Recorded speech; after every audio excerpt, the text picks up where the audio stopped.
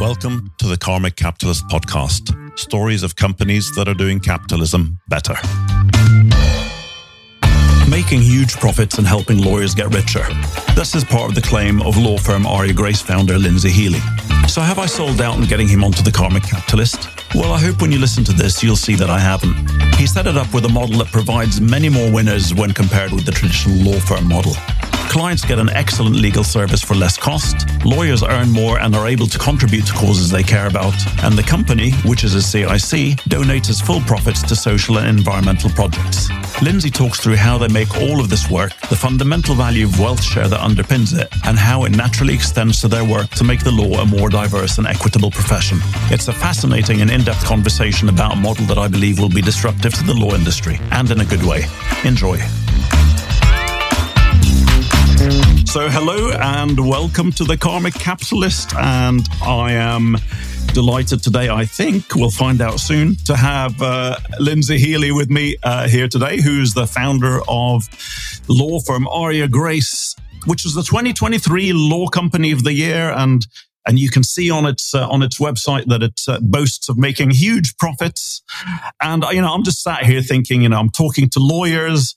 I'm talking to a company that makes huge profits, and this is the Karmic Capitalist. Have I sold out? Have I sold out, Lindsay? Why have I got you here? Yes, you have sold. You definitely sold out. It was a cheap price. My soul can be had for a penny and a half. Yeah. Yeah. Well, first of all, it's lovely to be here, and I think it's great to be able to talk to you. I love the things that you guys do, and I love the things that you stand for. Which, ironically, and without a word of misinterpretation, that's precisely what we aspire to and to do at Aria Law CIC. We're a corporate law firm based in London with people all around the globe. We're 5 years old, and as you said, this year we won Law Company of the Year at the Lawyer Awards. For anyone who's not a lawyer, that's kind of like the equivalent of Oscars for lawyers.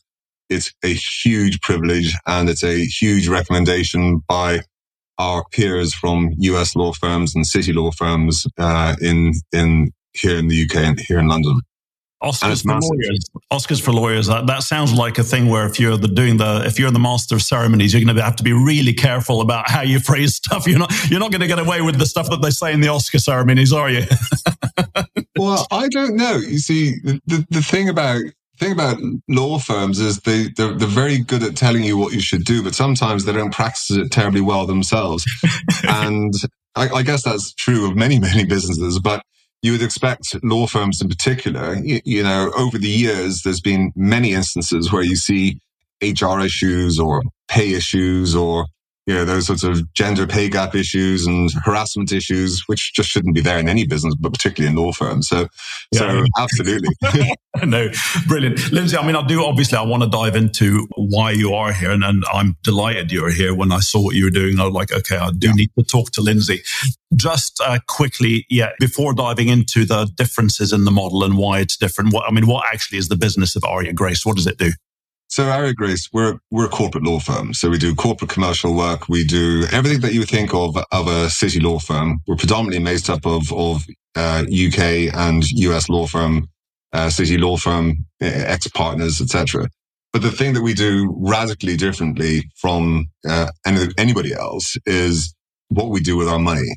And so while we provide great legal advice and services in the M&A market and the fintech market and employment space and privacy space, we pay our lawyers in a way that enables them to get more time in life and to be able to earn more. In other words, when you hear people say that their employees are their greatest assets, you kind of understand that they're there to be exploited and monetized. Yeah. And what we do actually is we pay our lawyers 90% of the fees, me included as founder. So all of our lawyers get paid 90% of the fees that they generate for their clients. Now this is huge. If your listeners don't understand how law firms work, typically it's a third. The lawyer gets paid a third goes for the running of the business, so the buildings, the artwork on the wall, the gyms, whatever, and the third then goes to the senior equity, who take a big chunk of the salaries of the people who work for them.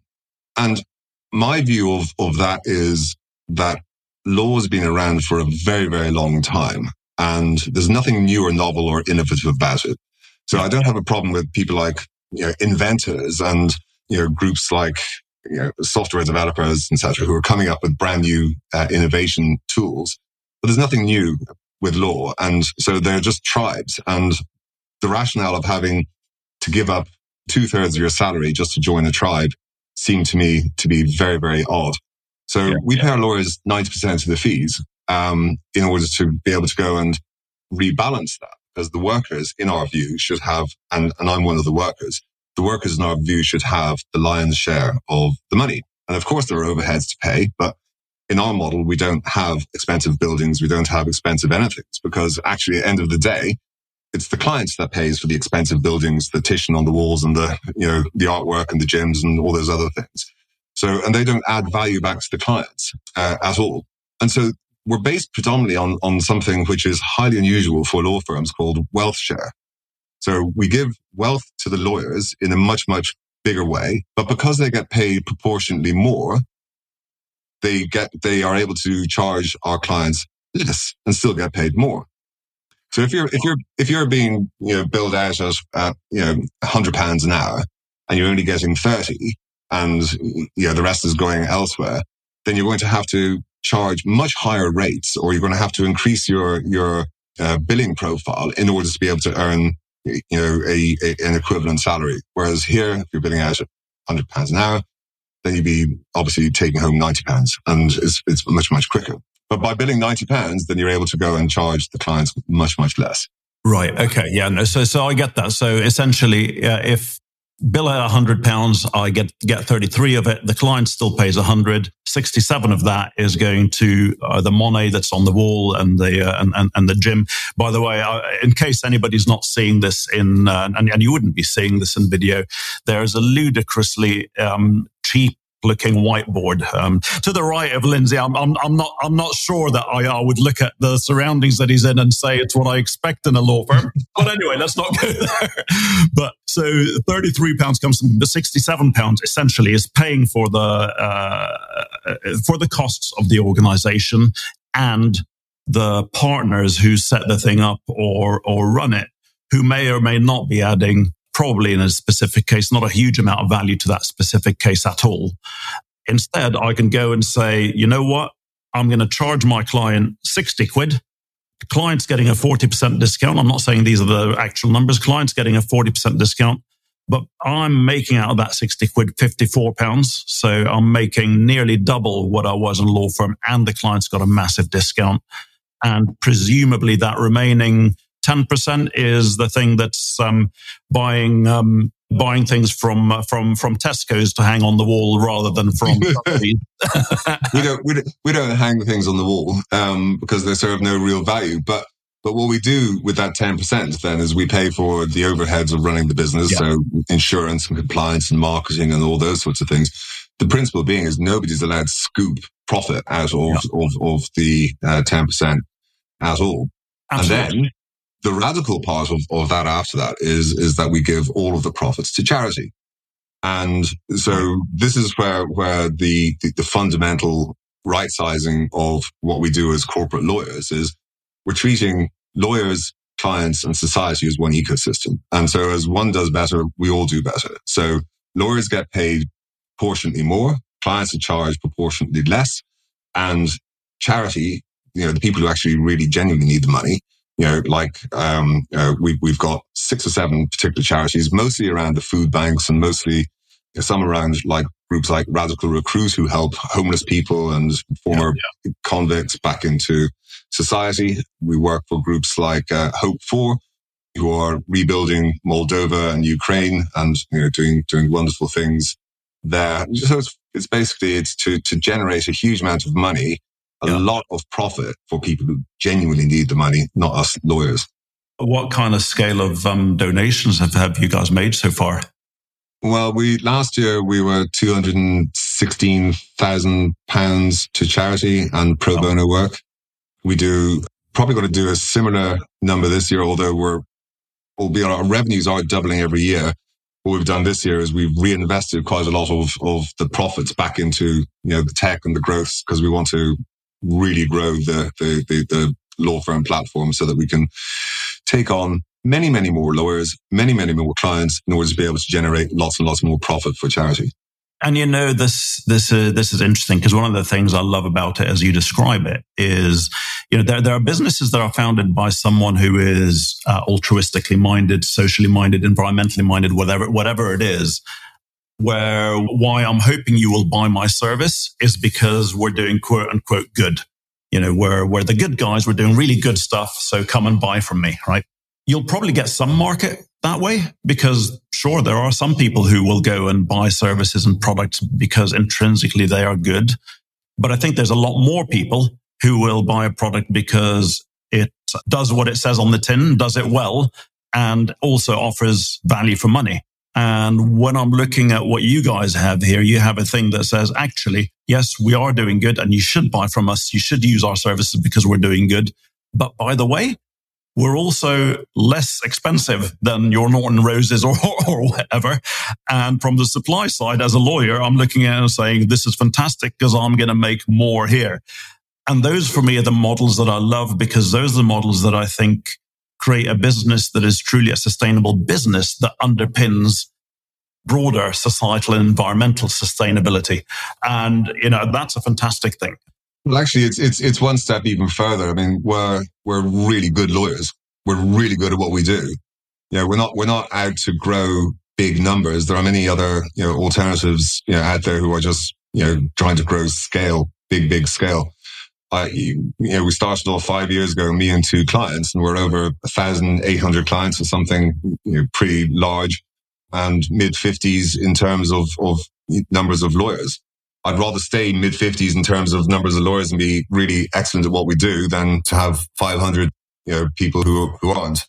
But equally, I'd prefer to have 500 really excellent lawyers, because then that fulfills the requirements that I really want to get to, which is generate tons of money for the charity pots. And actually then my next thing further on down that is about social mobility. It's how do you get into every single school everywhere in the country that tells every 11 and 12-year-olds to go, and if you're good enough, you're good enough. And if you can, and if you want to become a lawyer, it doesn't matter if English isn't your first language, and it doesn't matter if your mum and dad have never had an experience of college or law or whatever, but do your GCSEs, do your A-levels. Get into university, get out, because there'll be a law firm here that's jammed to the rafters of really top quality lawyers who will take you in, who will shape you to be an absolutely brilliant lawyer. And the minute you qualify, then you're straight into that 90% scheme, which is phenomenal. That is fantastic. And I do want to come back to that because I'm keen to see how that becomes real and certainly some of the areas around the role modeling that may be provided, which I'd be intrigued within the company for people who may not normally go down that path. But I'm always intrigued how people get to here in the first place. Some people have always had, I was fortunate that I had parenting where both my parents were incredibly values driven. And so it was through no fault of my own. They just kind of trickled it into my head. And that's how it happened. I've seen others who've fallen into it because of specific events that have happened and even more who've started the thing because it was a nice marketing ploy, but then actually found that as they engaged more with it, they believed more in the mission than they thought they would when they set off. How did you get here, Lindsay? How did you get to setting this up? Well, I mean, my journey was really, really kind of simple. I was corporate finance TMT lawyer at Norton Rose back in the day, a millennium ago, as it turns out, when I started in 1998.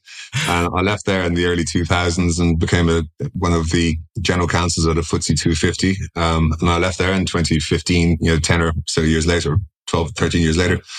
And then I worked for myself for a chunk of time. And then I had that, blue pill, red pill matrix moment of, the reality of employment and the reality of the feudal system of the way that we all work for our overlords, particularly in law, really dawned on me. And I thought, well, I was making a lot of money as a consultant and individual, and I thought I can make an awful lot more money for a lot of people in a similar sort of way. And then I thought, well, if we're making a lot of money, then we can go and do some really good social things with it. And then I just started to create what I would consider as a law firm that I would want to join. So it took me about a year and a bit. Yeah. Honestly, it took me so long to create it and to think of it and to model it and then to persuade, a couple of people to join it, because everyone's an equal partner. And I said then and I say now that when people join the firm, it's not my firm. I was just the first in. It's all of our firms. I've just helped shape the financials and how structurally it works and, the underpinning philosophy of it. But it's there for the benefit of everybody. And so I got into it because I thought the overlord system of, people paying for what we call the Porsches and divorces of the senior equity is silly and it's expensive for clients. And it was also around about the time where equal pay was coming up as a proper conversation, where the gender pay gaps were just ludicrous among many other pay gap deficiencies. And the financial apartheid, which was very prevalent everywhere, was becoming more and more obvious. And candidly, I was heading into my late 40s by that stage, and come from a very lucky, privileged background. Anyone who's in the UK who's a lawyer has had some form of help and bit of luck or a bit of privilege or whatever. And I think it's incumbent on us all to give back. And helping people. I remember talking to a lot of people about gender pay gaps, and they're saying, well, we're lobbying this firm and we're lobbying that firm and we're lobbying government. And of course, all people were doing were by lobbying is wrapping up a problem, putting it at the doorstep of people that don't really care.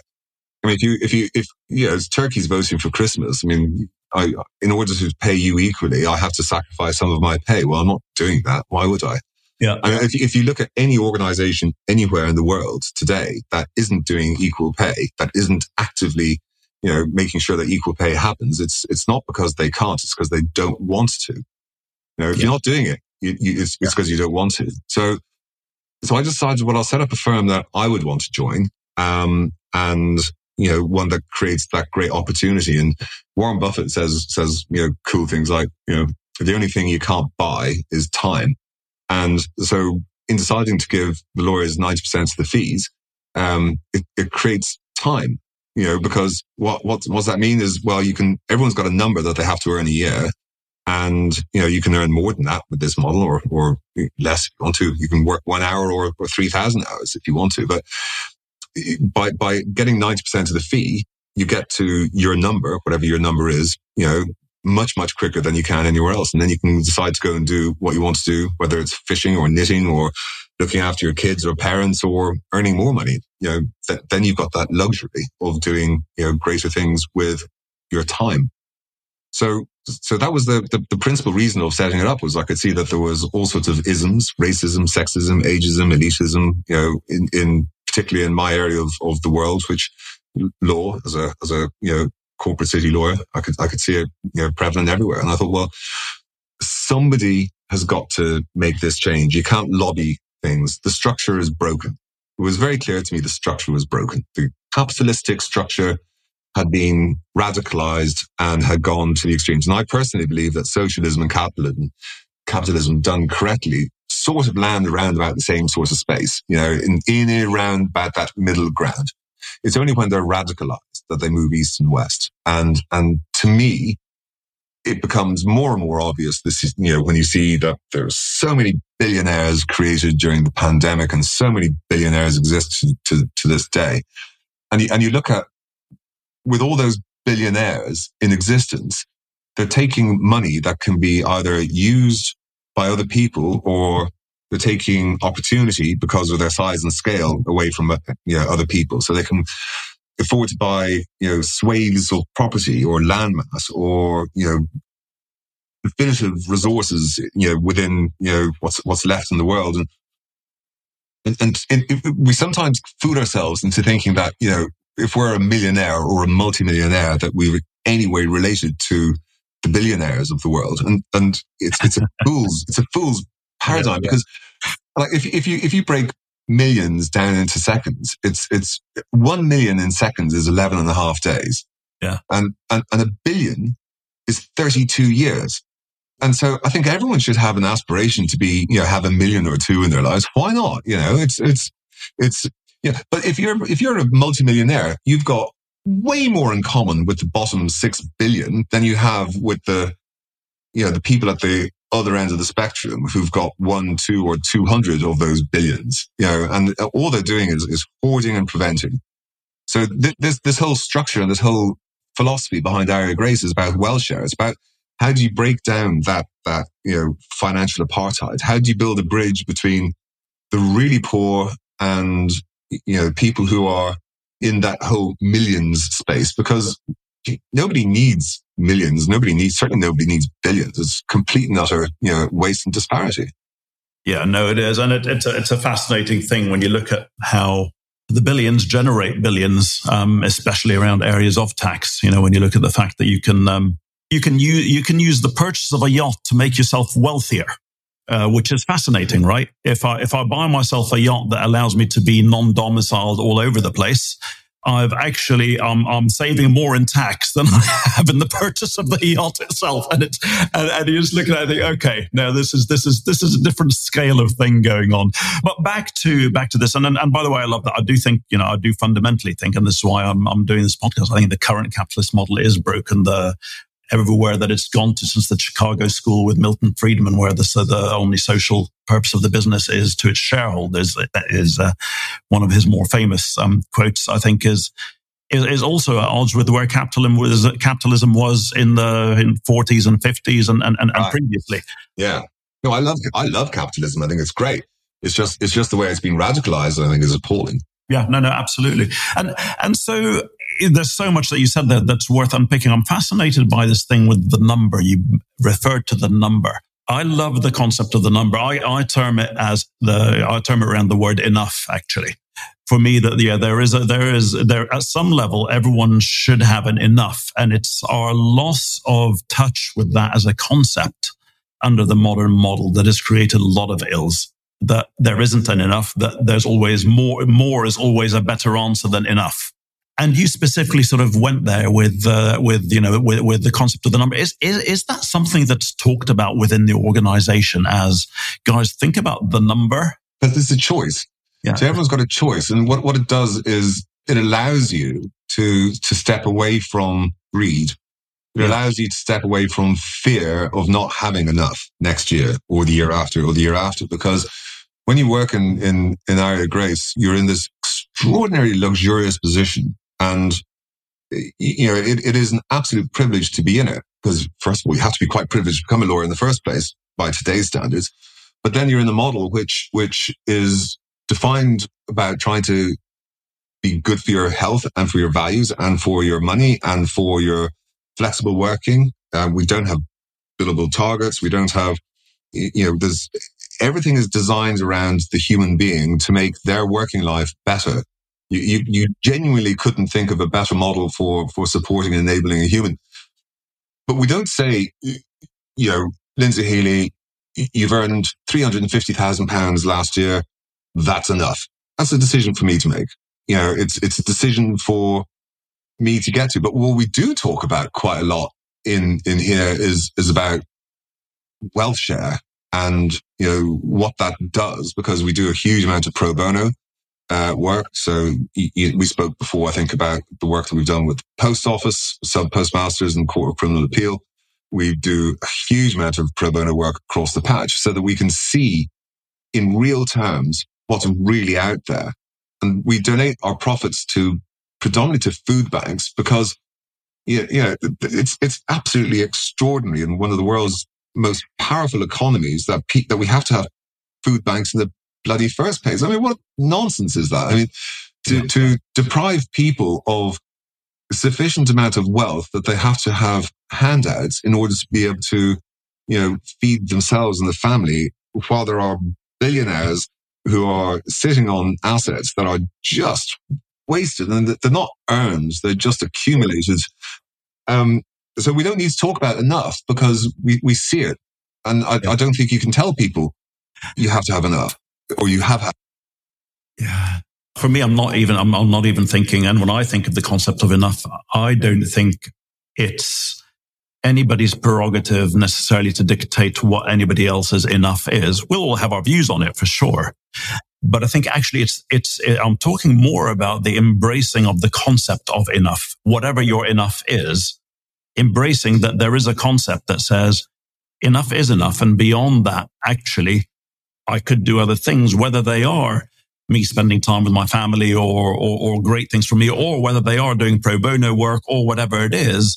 But accepting that whether my enough is 400 grand, 50 grand, or 1.8 mil, that beyond that, whatever that number is, I have options that can contribute more positively. And it's a good thing for me to embrace the concept of enough rather than necessarily the numbers.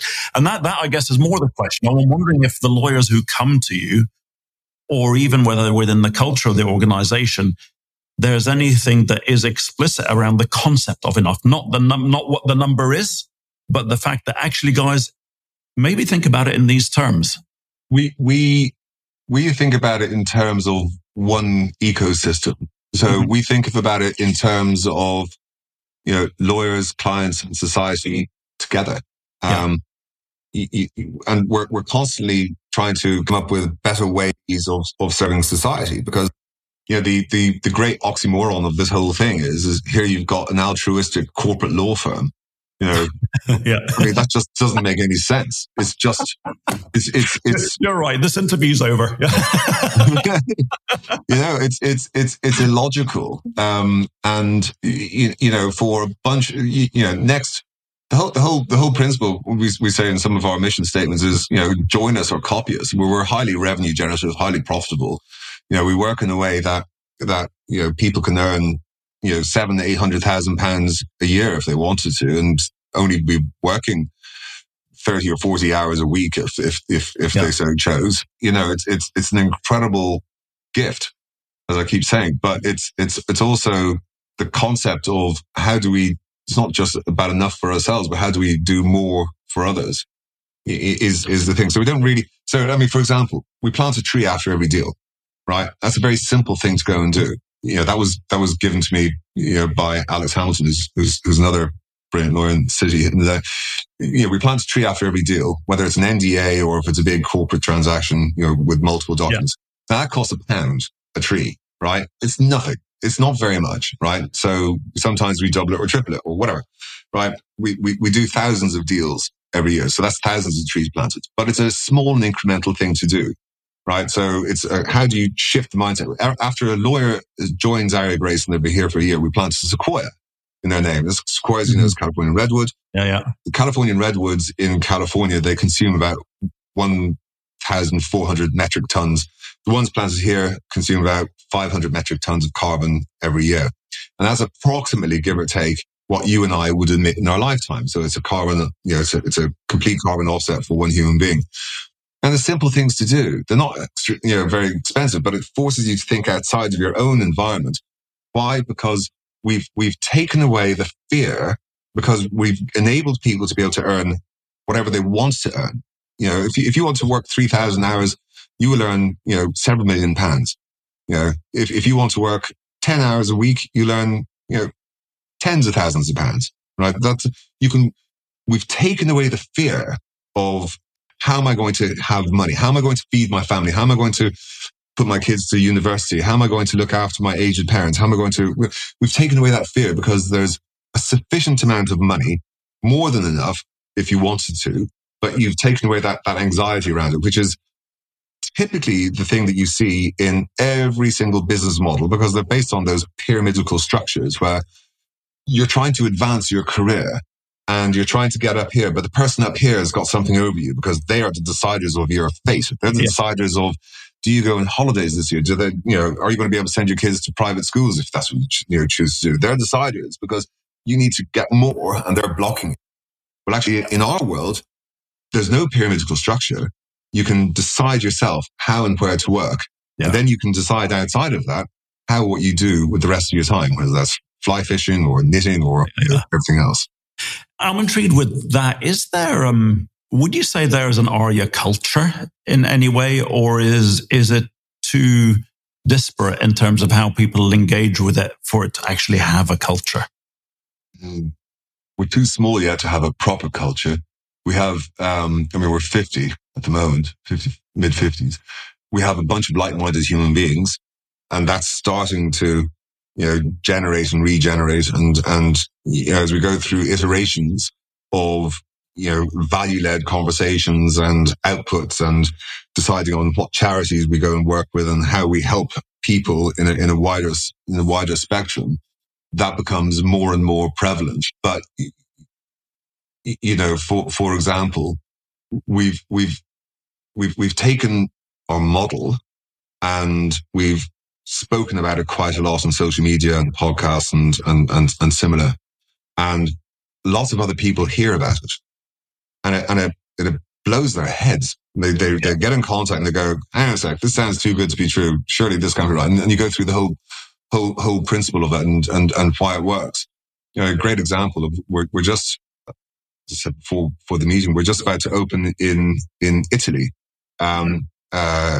do our formal opening. We've got several Italian lawyers now who've been following Aria Grace for several years and wanted to bring it into Italy as a franchise or whatever. We said, no, just take it, copy it, whatever. But actually, as it turns out, we're going in, we're creating Aria Grace Italy, and we're doing the same thing in Israel and the same thing in Dubai, and we'll do the same thing in Dublin and Australia and the US and places, because we're able to bring this. I think it's a rational.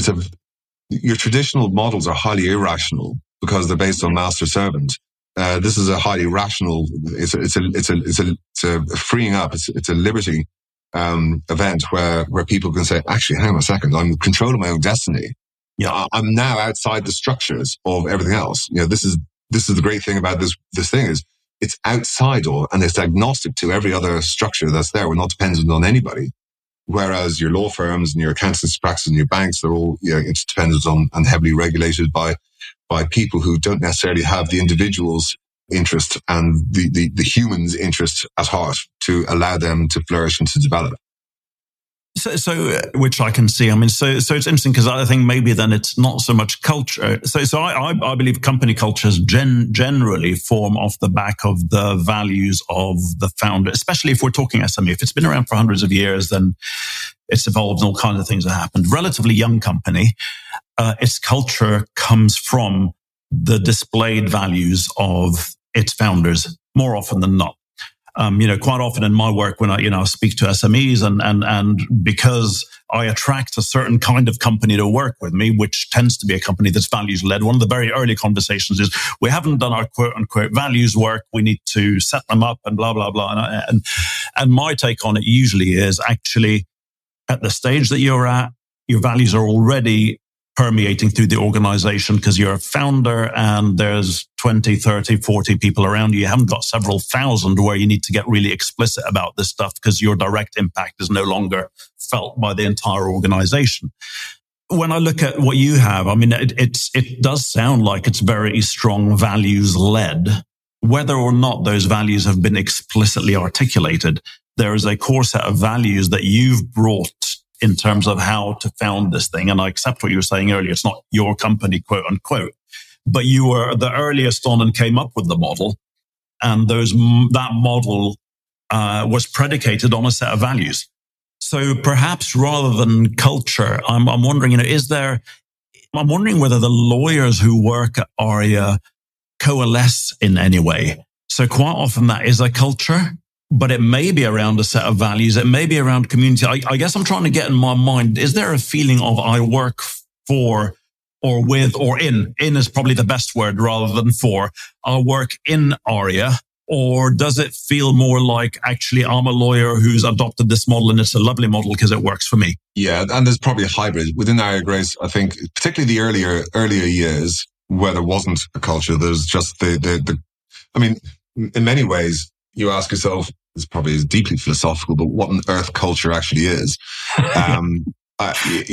We've all worked, I've worked in many sort of, large organizations where they say our culture is, and suddenly you've got this thing forced upon you and you're thinking, well, okay, I'll give lip service to that. Sure. Tick. It was a little bit like, corporate social responsibility for, years gone by. And I've seen it so many times where it's a tick box exercise and it's not real. So there's no integrity behind it. I think we start with a basic sort of thing of if we have a culture, it's of doing the right thing. It's about wealth share. It's about respect. It's genuinely about looking after human beings. And, as lawyers, we sort of divide it into two, because it's quite interesting. There's Aria Grace Law, CIC, and one of the things that we call ourselves is excellence with purpose.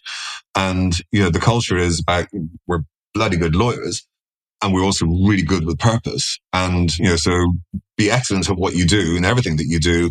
And, it's not really a culture to be kind and respectful. It's not really a culture, I don't think, anyway. But, I would have grave difficulty trying to work out what a culture is, because culture is mostly something that people say they do but don't do. And or they think it sounds like a really good soundbite.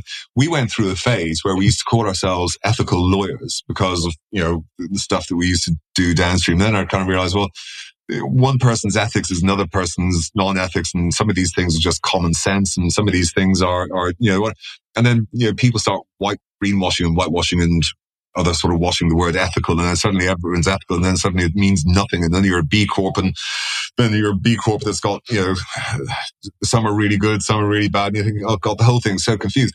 Why not just not label yourself as something? Why not just do what you do it in a way that is designed to be as transparent as humanly possible, and then people can decide whether that's, values, cultures, ethics, whatever. They can decide themselves, because it's up to everyone outside that. Internally, we get everyone signing up saying you got to be excellent, and you got to be, try and help us, build out the model, which is helping the next generation of lawyers come on board, which is, helping giving money to people who actually need the money, not us, lawyers, and helping drive sustainability conversations and, get an A in Circulytics again, this year, and, keep sustainability in the forefront, and to drive wealth share as a concept, because it should be. And, those are the sorts of things that if that's a culture, then yeah, we're really good at that. Yeah. Well, no, and actually, I don't know, I may be different. I do differentiate between values, I think, and culture. I think values is an important thing. Well, they're both important things, actually, but values are the things that I drive for, and culture kind of forms or doesn't off the back of that. It was a moment for me when I was interviewing. So I've probably interviewed over 1,000 people in my career, and there was a real moment, and I remember it very clearly within an interview when I was trying to understand cultural fit for the person that I was interviewing for, when I realized that actually culture wasn't the thing at all that I was looking for. It was values. I wanted cultural diversity, but values conformity. And what I meant by that was, in our line of work, in consulting, which is what it was, you needed to give a damn about the thing that you were creating for your client, and you needed to have some attention to detail in terms of how you did that work. That's a core value. What I wanted was whoever came to me to share that value with me. And if you didn't share that value, then probably we weren't the organization for you. Whether you were a punk rocker, Rasta, black, a white 60-year-old man, it really made no difference from that perspective. So that cultural diversity was always a great thing, but I wanted values conformity. And when I'm looking at or listening to some things you're talking about, I am hearing, there is a core value around the concept of wealth share for you.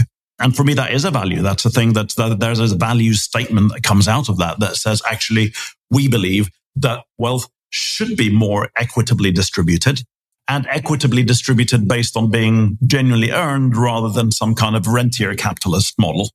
And therefore, that's why we're setting up the model that we are. I'm also intrigued, and by the way, tell me if I'm wrong, but that's kind of how I'm hearing it. But I am intrigued that to see how that translates, because you mentioned earlier about the looking at the next generation as well. And it sounds to me like that's a really core and fundamental direct consequence of that value that you talk about within wealth share, which should be saying, if you're a 14-year-old black girl and you want to get into law, we certainly don't want that to be a model that you're excluded from. It's not even necessarily about whether you decide that that's a thing or not. It should be an option that you have if that's something that you're considering. And the fact that you're a black 14-year-old girl shouldn't stop you from thinking, this is the thing I want to do. And we should have a system and environment that absolutely encourages you to go and do that thing if it's your thing. And I'm wondering, within you touched on the word diversity. How does that look within Aria at the moment? Is that a thing you pay attention to explicitly, or is that a thing that, by virtue of the model that you have, has just grown to be the way it is? It's an open door to anybody who's good enough is good enough. So that's so we don't care whether you're black or white, gay or straight, young, old, man, woman, anything in between, whatever. But we also recognize that in law, in corporate law, in the sort of area of stuff that we do, that your different backgrounds and different creeds and cultures haven't necessarily had the same opportunities as your white male Christians in this country. And so it's a very, very unfair starting point where your white male Christian is, 10 miles ahead at the start line, and, everyone else is in various different positions further behind. So it's easy to say, like, oh yeah, we're open door to anybody. It's more difficult to open the door to everybody because that door, there's nobody behind that door. Yeah. Or there are very, very few. They don't know where the door is, or that it's where the door is. Open. Yeah. So the principle behind the schools and getting, it's called Aria Grace, right? The law firm is Aria Grace because those are the middle two names of my daughters. Right. And it's about the next generation and the next generation after that and the next generations after that. And so when you look at, and it was specifically designed, I remember when I set it up in 2018, and then somebody said to me, oh gosh, did you know that there's a gay and lesbian author in America called Aria Grace as well? So that's cool. It's really good. And my ambition was at that time to outdone her on the SEO optimization on Google. that was my goal at the time. And I thought, jeeps, that's so cool. I love the fact that there was a gay and lesbian author called Aria Grace in the US, because it sort of ticked where we're going. Almost felt like a cosmic sign, but so diversity is cool in every other way other than the fact that there aren't enough people out there that we can get in order to be truly diverse. What we don't want is a law firm that looks like me, full of people like me, because that's what your typical city law firms look like. We want a law firm that looks like the UK, reflective of all the cultures and the creeds and the denominations and the like. Whether you're able-bodied or otherwise, it doesn't really matter, a hoot. We have several people within Aria Grace who are registered, disabilities. We've got people of all genders. We've got, we're more women than men, which is cool. As I say, we've got pretty much every type of culture you can wave a stick at. And that's pretty cool, given that we're only, 50 odd lawyers, but we want more. We want more, and to go out and find them and actually go out and look for them and looking for people to say, yeah, come on in. But you got to be bloody good to come in. We're not after numbers. We're after brilliant lawyers. So that young girl of age 14 who you're talking to, when she's ready, she'll come in. If she's good enough, in she comes. And so we have to, I think, go back way further than, what we've got, today, and look at how we're presenting and creating and building up the next generations so that they've got that opportunity. No, and it's fascinating. I think you're right. I think I always look at the pipeline. I mean, it's always interesting when a company, in order to meet its stated diversity goal, recruits a female member of the board, right? And I'm never going to say that's a bad thing, in terms of bringing it in, but it almost feels like a parachuting in. Whereas when I look at it, I think, well, why couldn't you grow that person so that there's a pipeline of people waiting? And I'm not denying the person who's come into the opportunity, but I think we much more by looking at the full pipeline. And it's fascinating, sort of some of the alumni of this podcast, when I look at Charlie, who founded the Girls Network, which incidentally I'd recommend to any of your female lawyers or any from any minorities to look at, because they effectively provide mentoring for girls at the age, teenage girls, primarily to give them someone they can look at and say, oh, she kind of looks like me when I'm a bit older. Yeah. And she's a lawyer. Isn't that cool? Because I really didn't think that was a thing. And it starts at that stage. They've got a fantastic structured program where they take people through it. But it's interesting, you look further down the pipeline, and fairly recently on one of these episodes, I interviewed a couple of people who worked at a company, a technology consultancy company, and Javon Spencer, who is their was director of operations and became their director of culture. And let's not talk about that, but she's a black lady, American, in an American company. And she mentioned something that really opened my eyes, which was, she said, as a black woman, when I was first starting, I was more afraid of making a mistake than any white guy that I knew. And that kind of hit me like a steam train, because it was one of those things where she was just saying, you know what that means? I didn't really want the stretch assignment because I was more afraid of the consequences of failure than the white guys who had it. And so I'm almost holding myself back. And I just found that very profound, because as much as we look at the issues around diversity and how we can close the gap, when you look at it in terms of how it translates to the day-to-day work and attitude and aptitude and desire for grasping things that sits in it's not even minorities, in non-white male groups. That's the point, isn't it? It's a fascinating thing. That's why it's brilliant to go and parachute women into boards so that they can break those glass ceilings or whatever they want to call them. But because you have to break a structure, and even if the particular individuals, if you want to argue that they didn't get there by merit or whatever, it doesn't really matter, because actually it's the next ones that follow and the ones that follow after that, because somebody's gone in, they've broken the mold. And now, a woman I should probably say a non-white male has taken over a particular role, then the next non-white male can go and follow that role, and so on and so on. So that's cool, because then that becomes meritocratic based, because they get on there because they're the best, and that's cool. And we've built the pipeline. For me, it's the building that pipeline. And that's why, to me, it seems like such a natural extension of the Aria Grace model to be doing this school work. And I'd be intrigued to see how that goes for you, because I think it's a great thing to be doing, especially if some of that work is being delivered by non-white blokes in terms of going out there. And do you know the great thing about this sort of model is kind of cool, because what I was talking about, gender pay gaps and turkeys voting for Christmas before, was through enablement. A model like this, you could theoretically have hundreds of thousands of people working in it. So nobody's under threat. You're not under threat as saying, well, I'm white and male, and if I have to go and render up a board position, we don't have a board. We don't have an executive. We don't have any of that sort of stuff. We got people who are making really good money, who are doing really good things with that money. And they've got time, and they've got everything that they possibly want. They've got health, and they can work in whichever way that they want to work, which brings out the best in them. You can do that. And all of those initiatives of diversity and equal pay and, inclusion and, every single type of good initiative you can do without threatening the existence or the welfare or the wealth capability of anybody else. Yeah, no, which is fantastic. I mean, to create a model where it's less dog eat dog is a great thing.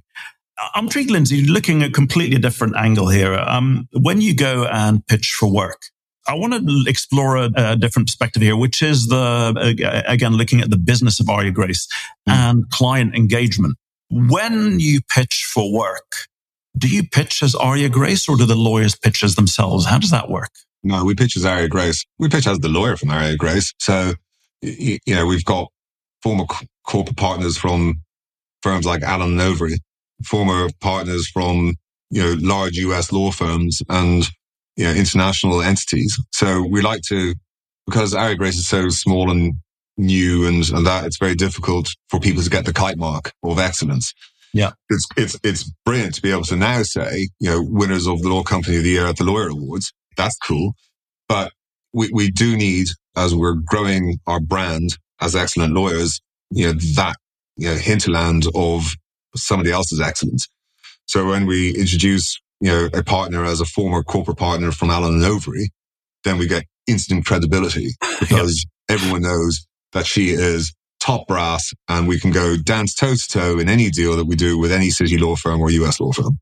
No, which is brilliant. But there is very much the pitch. It is an Aria Grace pitch. We're coming here as Aria Grace. So there is we don't really pitch. If I'm honest, we just tell people what we do. We tell who we are and what we do. And actually, my theory of human beings is that we all come across RC people, shall we say, in large corporates, right? And you look at them, you go, God, you're hideous. You're a heinous individual, blah, blah, blah, all that sort of thing. You make all those judgments. But you meet that person, that human being outside of that environment, and actually they're really decent people. Yeah. Really, really lovely. And I've got a working theory that most people are really, really lovely, really decent people. And then when you tell them what we're doing as a law firm, we're saying, well, we're providing you with best of breed of lawyers. We're going to do it at a rate that's half of what the city rate is or less. So we're going to make you instant savings. And instead of the profits going to, the West Wing of, some senior equity partner, it's going to go and feed a family of 5 for 3 months. And it's going to be nutritious food and it's going to have a CO2 saving from the planet. Or you're going to go and get some unemployed people who were, former addicts into jobs, off benefits and into society. Or you're going to rebuild, parts of Ukraine and Moldova. So that's where your money is. And we write to them every month and we tell them what we're doing, planting trees, and we're doing all those sorts of things. It's a no-brainer. We just say, that's what we do. These are our credentials. They start off with excellence because if you don't have that, everything else is just a nice story. But we start with there. And if you want to buy it, buy it. If you don't. Yeah, no, absolutely. And incidentally, I've been trying to get Emma Freevogel on this podcast. We've been talking about it forever, and because I know you've alluded to the work with her, and I love what she does. Amazing. Recruit. Yeah. It is really, really amazing, and I'd recommend anyone should look at that if you are in the recruitment game or if you are looking to recruit.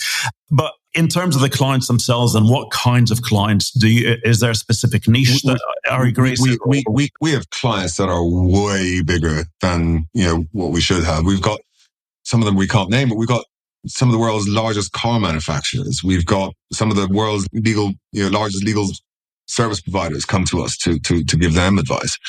We've got some of the world's largest outsourcing companies come to us for, outsourcing deals. We've got incredible fintech communities. We're starting to heavily engage with some very, very large and well-established and well-known, venture capital companies. Yeah. So the types are getting bigger. On one particular deal, I'm definitely not going to name this, but it was a public procurement deal, and we were that customer's entire ESG offering as part of that deal. And it becomes not only that we're providing brilliant legal services, but we've got so many other things that are beneficial, not just to human beings at the other side of it who are seeing money being used in a really, really cool way. In many ways, I look at ourselves as a cash making, huge cash making machine for charities dressed up as an excellent law firm. And, they see this and they go, wow, that's awesome. But also the values that we can bring for their own corporate. So, the ESG requirements that you have to have, up and down your supply chain. That's really helpful. And so you've got clearly a number and growing roster of large clients. You mentioned that there's an amount of pro bono work that goes on as well. Do SMEs engage with you at all? They're mostly our target market, if I'm honest, because I don't like the idea of working for banks. I find the structure of banks very difficult. I prefer to act for people who are 99% of businesses, the SME space, and the fact that we can service that 99% of the UK market at really affordable rates for those people, while giving them, heavyweight lawyers to go and fight with other heavyweight lawyers. If that's where they're trying to grow into, then that's a very attractive proposition. Yeah, and that's kind of why I asked, because increasingly a lot of SMEs, in fact, a lot of people that I talk to, beyond the quarter itself, my SME, if you will, there's an increasing number of us who believe we want to do things better, but we also don't have the depth of wallet of a large car manufacturer, but would want proper legal representation at various points. And I'm looking at, a model which says actually it's cheaper and you get better quality. And by the way, it also does all of this good. If you're an SME, you'd be a fool to not consider that as the main thing to engage with if you are looking for lead. And that's kind of why I asked the question. But it's so often an overlooked market because we all love the big logo, right? We all love to say we do. But the great thing about it is it goes back to that kite mark stuff of, you talk about a lawyer being someone from Baker McKenzie or Bird and Bird, or, we've got the full spectrum of people. It's a kite mark.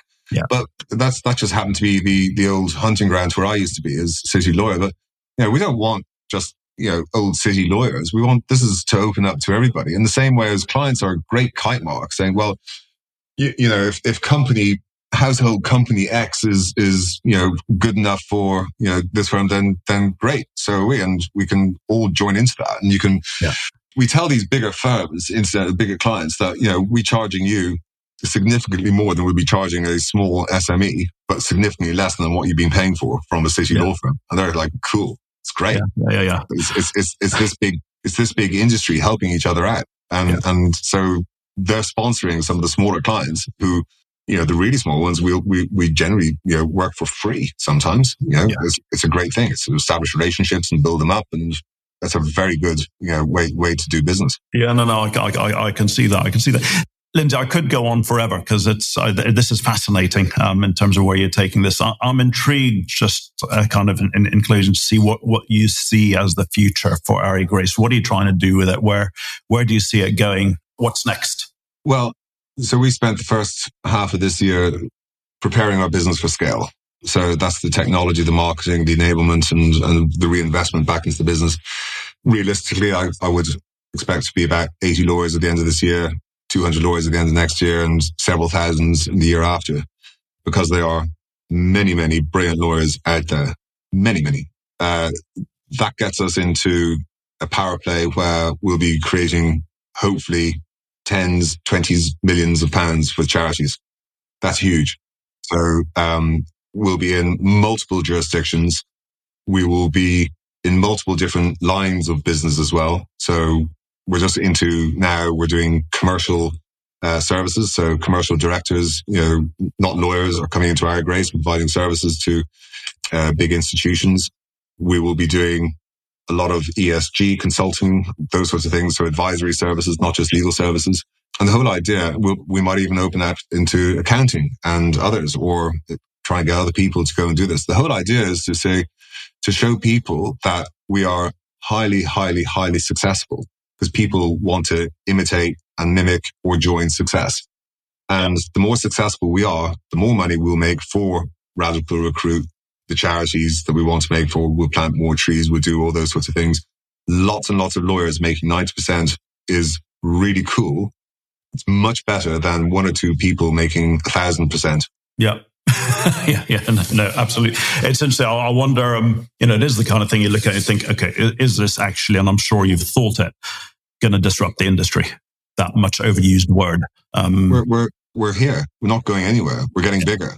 Yeah. We're getting more influential. What will happen though in the future for law, I think, is that you're going to have the very, very large law firms who will rationalize a little bit, but they'll take over the massive deals. The ones you need 20, 30, 40, 100 lawyers on, those massive deals. Then you have, firms like ours who will take over the next layer down. We'll do all the M&A transactions and the smaller type of deals where people can work flexibly in whatever the way they want to. Then you have a layer, below that again, which would be your high street practice where, human beings can walk into, get their wills and conveyancing, that side of things. And to the side of that, you'll have litigation, up and down for that stretch. So you'll have those sorts of things, but we're easing into market share. Yeah. Slowly. This type of model will have a tipping point and then it'll explode as it becomes more and more, prevalent. And we want people to either, as I say, copy it or join it. Yeah, no, absolutely. And I think you will. Lindsay, thank you so much for making the time. It's been absolutely a delight to have the conversation. Obviously, it'll be in the show notes, but how do people find Aria Grace? Is it Aria Grace? How do they find you? Yeah, so it's www.aria-grace.com. Brilliant. Lindsay, thank you so much for making the time. Really good fun to talk to you, as well as fascinated by this model and where it goes. Thank you. Thank you so much. Talk soon.